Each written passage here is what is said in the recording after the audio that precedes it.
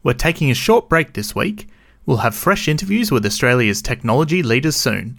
For now, enjoy this flashback to our discussion with New South Wales CIO Greg Wells.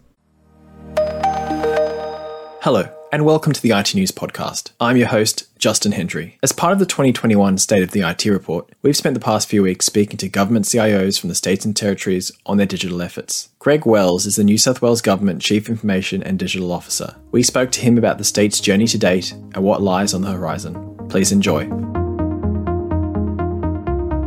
Thanks for joining us to discuss New South Wales, digital government progress as part of the IT News State of the IT Report. New South Wales is widely considered a leader in digital, and it's mostly a product, of significant investment, a centralised services agency in Service New South Wales, and good leadership.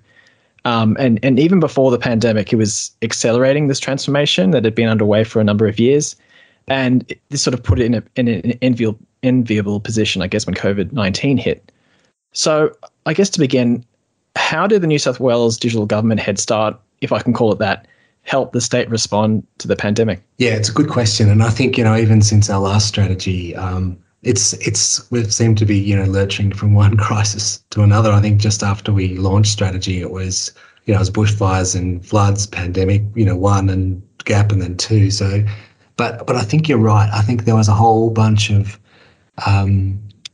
investments and assets within the government. And I think some of those are within DCS, but the clusters more broadly that have really helped. So, within DCS, the obvious ones you've touched on. So, the Service New South Wales accountant app and the ability to build in, new things like check-in and grants and other things into service has been clearly a really important asset for us. And not just the fact that it's there, the fact that we're starting to prove identity within that process. So obviously that's one. Other things within DCS, obviously the NSW.gov.au platform, a whole bunch of common platforms, whether they be payments platforms or call centre platforms that we're able to scale for pandemic and grants and other things, spatial for border permits, common approaches to design systems, all that sort of stuff. So it does feel like we, while it was and still is a stack of work and people are working very hard and it is very stressful and people are very tired, there is a bunch of assets within DCS that really help from a whole of government perspective. But as I said, it's sort of been across government. If you think about in justice, the digital courts program, in health, the telehealth program, what the Digital Restart Fund is doing for regional schools. There was a whole bunch of things, as you say, in train that I feel like has really helped. Certainly a lot of things have had to be reinvented, but a bunch of assets that are there, and they're kind of the obvious assets and things and programs. But I also think the point we'd sort of got to in terms of relative maturity, in terms of, how we work across the sector, the way we work, we work in contemporary ways. And just having digital and data part of most conversations, some of those more subtle things that, you can't sort of see or they're not physical things, but those things have meant that we were set up ready to respond quickly when things needed to be responded to, right? So, yeah, plenty still to do, plenty of work still going on, I can assure you, but it was a good base. Were there any practices that you adopted last year that have continued? I know one of the things that you were able to do very quickly was stand up the contact tracing through the Service New South Wales app. Are there any other practices that helped you to get that out the door so quickly that you've continued on into 2021? Look, I think all of those platforms and things we had is probably the things that were expanded on. So even if we only had a payments platform that was being used for certain use cases, to expand it into grants or other things would be other examples. So any of those common platforms we moved or pivoted or refocused on the response would be one thing. Look, I think in terms of rapid prototyping and some of those things, we're already doing a fair bit of that, but it's probably less about, to be honest, less about prototyping and more about producing product quickly, real product that is live in weeks, days sometimes. Border permits would be one of those. Because the situation has been changing so rapidly, there's not time to prototype for a few weeks, test with lots of users, get feedback, and literally some of these things were days, weeks out the door, and then improved, incrementally improved as we got going, and I think that was important. What I think that has meant though is that often the technology is a little bit ahead of the policy space, and we're still seeing that, I think, to an extent, because you do have to react so rapidly. And in many places, this whole service design approach, which brings policy and technology and everything together to produce services, does work, but it has highlighted that there's still some work to do in lots of places for that as well, because in many cases the tech is working to start to build in anticipation of where the policy would go, and then correct as quickly as we can if it was wrong. So you obviously had to build a lot of products very quickly. Were there any areas in which you had to delay initiatives to focus on those immediate needs? I don't think in a big way. I think it certainly has focused certain things. We might have changed course a little bit to focus on something, whether that's what you use your My Service account and digital identity for, or where you look at connectivity, or so I think it certainly focused some things. I wouldn't say there's big priorities that got left behind. It kind of feels to me like it helped in a different way. It helped highlight new emerging themes and areas we needed to focus on, because as people all started to work from home and things were being done virtually, there was a lot more online. It sort of highlighted, well, hang on, is this physical digital divide, is that right? Does that need to come together? How are we being really inclusive when we're all in different environments?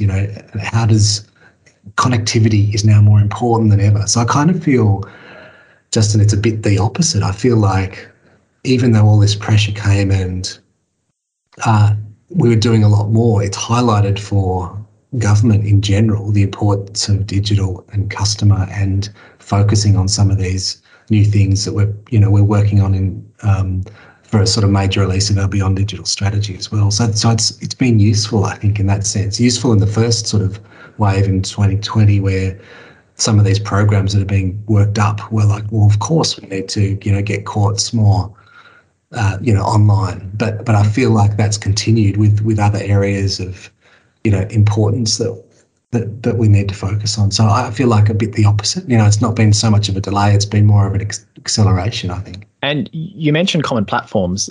That was quite a big part of the digital strategy that came out at the end of 2019 before the pandemic. And there was a lot of discussion about creating 10 whole of government platforms, things like payments, identity, like you mentioned before. Yeah. How have these progressed? Are any of these up and running at the moment, or they're still coming? They're all at various stages of progression. I won't try and list 10, but it is a really big focus for us, because we can see that not only is that more efficient and can be done faster, right, but it's just a better customer experience if there's a common approach to doing things like particularly proof of identity and using your My Service account. But to pick up some of the others you mentioned, payments. So the customer payments platform scaled across service and now scaling into other places, and opportunities there. Consolidation of call center platforms and how they've been scaled and virtualized to make sure we can support customers. Lots of work on the buy.nsw platform. So, really streamlining and consolidating procurement from, a buyer and a seller's perspective. You got e-invoicing, e-construction. We've done work on hazards platforms. Spatial digital twin has been a big priority for us and is working towards something we want to really scale up. So lots of, that's before we even talk about the DAC and data.nsw. And so I don't know, it feels like there's a lot more than 10. I haven't counted them recently, but it is a focus, and it's a focus of the Digital Restart Fund too. There's a category that we really look to discover and find opportunities for common platforms to either pick up and try or to scale if they're working. So yeah, it's an important focus for us. Yeah, you mentioned the Digital Restart Fund. Obviously, you've got quite a big pot of money there to play with over the next 4 years, I believe. 1.6 billion last year that was given in the budget, and then an additional 500 million this year. How is the government using the funds to accelerate the transformation that's happening? And also, how is it, I guess, using that money to reform the way IT projects are funded? Yeah, it's a good question. It's one that's been pretty important for us right from the commencement of the idea, because it did feel like the mechanisms for funding didn't match the contemporary ways of working and the way we want to do things, right? Which is kind of like we've been talking about in the response to the pandemic, get things up rapidly, make sure they're hitting the mark and incrementally improve them. And so that funding model with Restart, which is about getting access to funds faster, is really critical for us. And it's not really just about, the fund is specifically set up, as I talked about before, to really focus on specific things. So, we really talk about the 4 areas of the fund are around, common life journeys, about common platforms, what we termed legacy systems or modernisation before, I think, was a mistake. It should have been called frontline systems or something a bit truer to what it does as a category, and then capability as well. So the fund was specifically set up to focus on the transformation of those 4 areas. So that's the first thing. Is it's not just a bucket of money that's for random things. It's prioritised around those goals. But I think the other, so as well as speed and the focus in those areas, it's also helped, I think, in terms of, prioritisation and thinking across government, what is important, what will have the biggest impact for customers. The mechanism about getting access to money quickly and getting tranches of funding ongoing is helping to de-risk some of the big programs we're seeing. And, some of the things we've kicked off are already delivering lots of value for customers. You think about, licensing was one of those common platforms, but it is also one of the things that's been funded through the Restart process. And it's already out there starting to transform, not just digitising licenses, but transform the way customers interact and get things, and then reuse other bits of technology across government too. So it's been a fundamental component of why I think we're being successful, and one we're very interested to continue building on, because it's still I think not quite the right mix in terms of physical investment, building roads, etc., to digital, and I think that's again been highlighted by the pandemic. The Digital Restart Fund is obviously a big component of moving away from, I guess, the legacy way of approaching IT projects. But I mean, how else is the state progressing away from the capex heavy approach? Are things like the public cloud targets that were set out last year helping to move the state in that direction? Yeah, look, I think it's helping. I think we've still got a way, to be honest, to go on this one. It is true that the DRF has a split of capex, opex within it. So it does contemplate that a lot of these things are delivered as services, and you consume services, not build assets. So it does contemplate that. I think the cloud policy is another mechanism. But, I think the fact that when we fund things through DRF, we're really looking and recognising that we want product teams that, see things from start to finish, and then there's an ongoing way for clusters to maintain those teams and the products they support. So, but I do feel like it's still a bit of a way to go, because I wouldn't say that at this stage, universally everywhere across government, that we think of ICT as completely part of a business response and a service that we deliver. And if we do think about it like that, it should be, that shift to OPEX will become greater. So, progress, but still lots more to go, to be honest, in that space, Justin. I want to talk a little bit about online services as well. And I know obviously this is an area where you can't necessarily provide as much information because you're not the head of Services New South Wales. But, New South Wales is currently got about 79% of transactions available through Services New South Wales. And, whereas about 2 years ago, this was about 74%. Why does it not expect to reach the target of 80% until sort of 23, 24? Why is that 1%, that last 1%, the last stretch taking so long?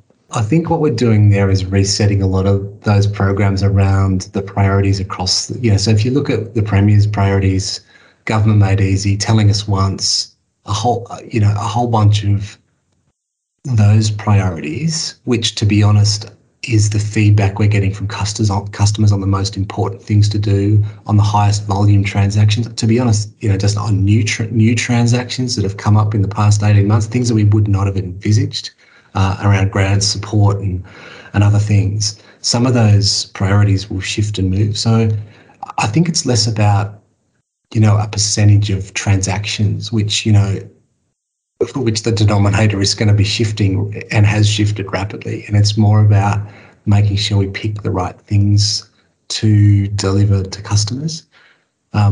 So we're constantly looking at, how we prioritise and what we set up to deliver. And, the past, particularly 6 months, but 18 really has certainly highlighted that.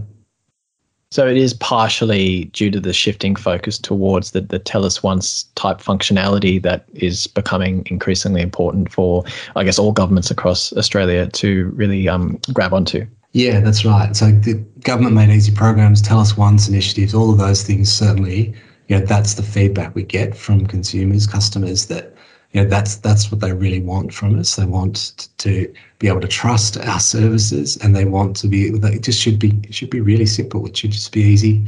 We should be just really easy to do business with. That's from an individual's perspective, but increasingly, and again, what we've seen in the last 6 months is from a business's perspective as well. So taking a business lens, like we're taking an individual's lens, is probably the other emerging priority for us. I think of all the things that's clear in the strategy is, this sort of new release of the strategy we're working on is, digital has got a really big part to play in accelerating the sort of economic recovery of the state, and the business dimension of that is a big part of that. And obviously, quite a big component of Tell Us Once, I guess, is digital identity. Something that's on everyone's mind around Australia right now. What are the government's plans around here? Is it progressing a digital ID solution that will eventually link in with the federal government's scheme? Yeah, we've always been working to align with the TDIF, right? With TDIF. But I think also, what that means for New South Wales, has and will be anchored around the Service New South Wales account and how that works for customers to prove their identity, and then to link in with other sources. But just, I think the evolving component here for us is not just about that account and proof, but it's about what you can do with that account and that proof. So it's the credentials and things that you're entitled to do as part of life journeys and events and other things you want to do with government and outside of government, to be honest, as well. That's the most important bit in terms of that digital identity journey for us. So yes, it's about identity, but I'd also say it's the combination of what you want to do with your identity, credentials and other services. That's the key priority for us, I'd say, moving forward. And does that mean that New South Wales will look to introduce a scheme like we have with the MyGov ID, which is at different levels of identity verification? You've got like a basic level, which doesn't require very much personal information. Then you've got a very strong level, which requires all sorts of documents and also a facial verification test. Is that kind of the approach that New South Wales intends to take? Yeah, so those proofing levels is what they're referring to. We're aligning with those. There's been a couple of new levels introduced over the past, I think, year or so, 2+ and a few levels that we're aligned with as well. But yeah, that's exactly the sort of pattern we're following. I won't get the numbers exactly right, but of the 6 million Service New South Wales accounts, I think up to above 4 million now are proofed to what we call proof level 2, which can be stored and reused to do a lot of transactions. And progressively we'll move that proofing level up digitally as well. But yeah, those proofing levels are things we're aligning completely with. I wanted to turn now to cybersecurity and I guess the last year's phishing attack against Service New South Wales, which was a very big event. I'd say one of the biggest for a state government agency. The information of about 103,000 customers was accessed. One of the reasons it was made worse was the fact that Service New South Wales didn't have a two-factor authentication. There was a recommendation a couple of years ago. But in the aftermath, the government has introduced a number of measures that I guess may not have been introduced otherwise. Can you take us through what kinds of things were introduced? I'll talk, I think, more generically about the cybersecurity uplift program that's in place rather than the specifics around Service New South Wales, who have made a heap of progress in terms of strengthening their maturity and their capability in this space. But I think the first thing to say is clearly the threat, the cybersecurity threat is continuing to increase in terms of frequency and scale and sophistication, severity. It's probably one of the biggest focuses that we have across government. So the investment we've made through Restart and then ongoing through Restart has been important for all agencies to start to build higher levels of maturity. We issued a directive last year in terms of awareness and training that sort of mandated cybersecurity awareness training for all government staff. So that's in place and is working through. So there is a heap of work across every cluster to look at the cybersecurity policy that's in place. That's 25 mandatory requirements, which include the Essential 8, and a big focus on lifting maturity across that range of things. Not just technical things, the Essential 8, technical controls, but everything from roles, responsibilities, response plans, governance, and everything that goes with cybersecurity, because it is really not a technical, just a technical issue. It's a risk problem that we need to address. And there's a parliamentary report about to come out in relation to cybersecurity. Is there anything you can provide there? I know it's obviously a couple of weeks away, but what are the kinds of things that New South Wales will be looking to introduce in response to that?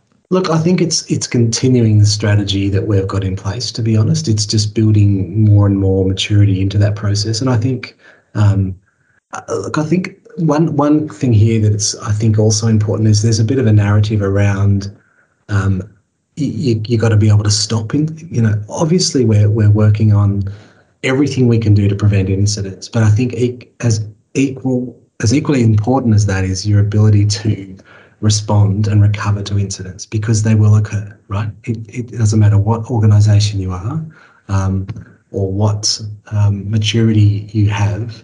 It's equally about that. So that's why I talk about those mandatory 25 requirements. And across the spectrum of prevention to response, there are things that people are putting in place to make sure not only are we protecting information and preventing attacks, but we're also ready to respond with plans that have been exercised and tested and all of those sorts of things too. So the investment we've made through DRF, the $240 million originally, and then another component which we've ring-fenced for small and independent agencies in this last round, will help us with just continuing those technical safeguards and implementing the cybersecurity New South Wales policy really. And also I guess that includes the uplifts that are happening across I think there's one in Service New South Wales, obviously there's a big one happening there. I think Justice and Police also have one. Where else are these uplifts occurring in government? Yeah, so every cluster now, Justin, has access. So when we ring fence cybersecurity funding as part of DRF,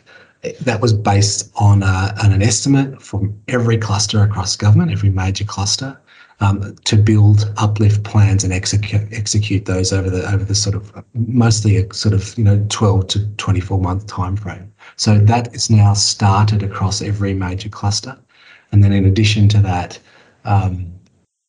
we're looking now at small and independent agencies as well. So that is now happening across government everywhere. And as part of that, I remember there was specific funding for cybersecurity in New South Wales. Is it using that funding to, I guess, build cybersecurity talent within that arm of DCS? And how is it building talent more broadly across government? Part of that funding was to confirm, cybersecurity New South Wales function, It is looking across government, I said, in terms of building basic awareness and quite an executive awareness to cybersecurity, as well as quite technical skills within the public service. It is working with industry in a big way. If you reference and have a look at the Cybersecurity New South Wales 2021 strategy, which we've just released, probably half of that strategy is about working with industry to build skills, and the sort of skill gap we have in digital in general, but specifically in cyber. There's a range of programs we have in place with TAFE. There's cadetships, traineeships. There's a whole bunch of everything we can think of just to try and make sure we build skills in this area.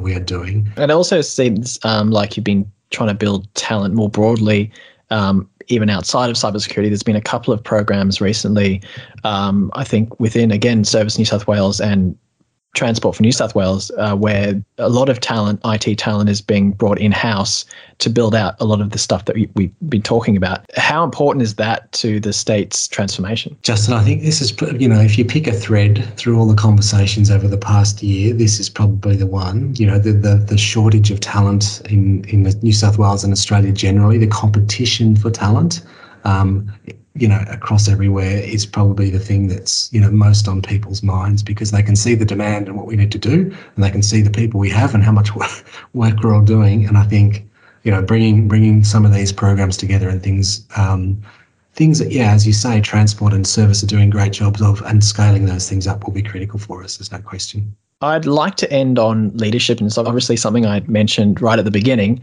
but New South Wales has some of the most invested senior executives, I'd say, and one very enthusiastic digital minister. How important has this buy-in been for New South Wales' digital journey to date? It's obviously critical. I mean, I think to an extent you can't be successful if you don't really have a lot of passionate and bought-in senior leaders, and we're very, very, very lucky to have that. That goes, with the Secretary's Board and critical. Our own Secretary, Emma Hogan, Tim Reid, and Mike Pratt. All the secretaries are very bought in and give us the time and understand this stuff really well. We have a great set of senior leadership teams across government that collaborate really, really well. But you are 100% right. A passionate and informed and driven minister is critical to this, and it has been an ingredient that's that's really been critical to our success. There's no question. That was Greg Wells, the Chief Information and Digital Officer for the New South Wales Government. And that's the podcast for this week. We'll be back with an exciting new interview next week. Until then, you can check out the State of IT report and catch all the latest headlines in Australian IT over at itnews.com.au.